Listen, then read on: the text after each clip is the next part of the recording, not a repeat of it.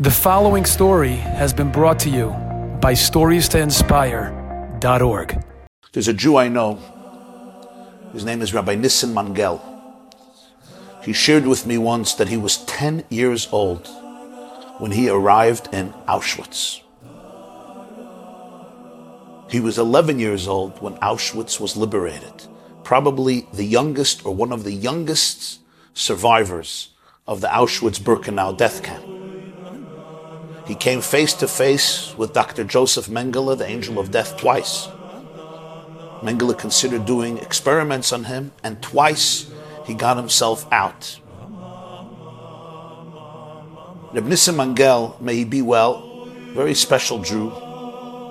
His father was Reb Eliezer Mangel, and his father was killed on the day of liberation.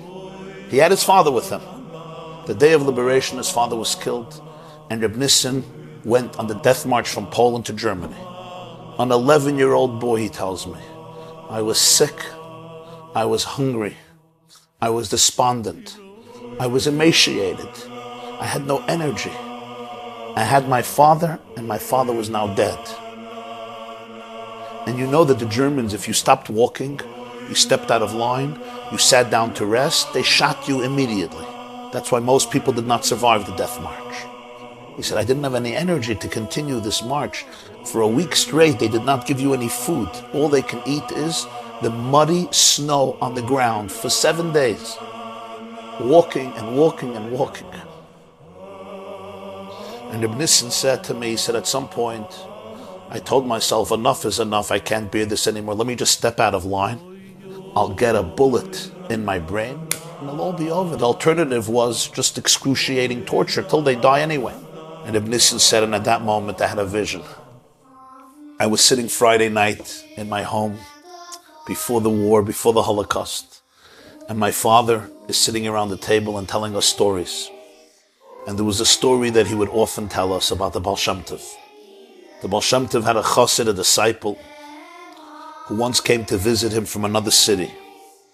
His wife was pregnant. She would have to give birth, but they didn't think that it was time yet for the birth. He came to the Baal Shem Tov, and when he was at the Baal Shem Tov, he got a message that his wife is going into labor and he must go home immediately. The problem is, it was nighttime.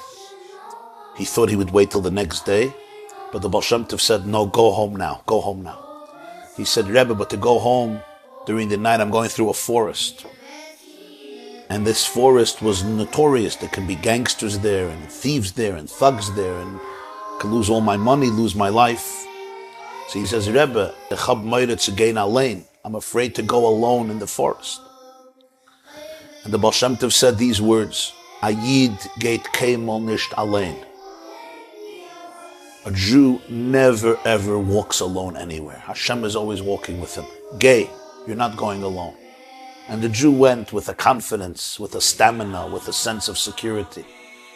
And Reb Nissim says, an 11-year-old boy on the death march left Auschwitz. I had this flashback, this vision of my father sharing this story around the warm, cozy Shabbos table with the flames glowing. And it gave me such a dose of energy. Ayid geht keinmal nicht allein. I'm not walking on this death march alone. God is holding me. And I held on to this story. I held on to this statement of the Baal Shem Tov. I held on to this truth. I held on to Hashem. And here I am today. Enjoyed this story? Come again. Bring a friend. StoriesToInspire.org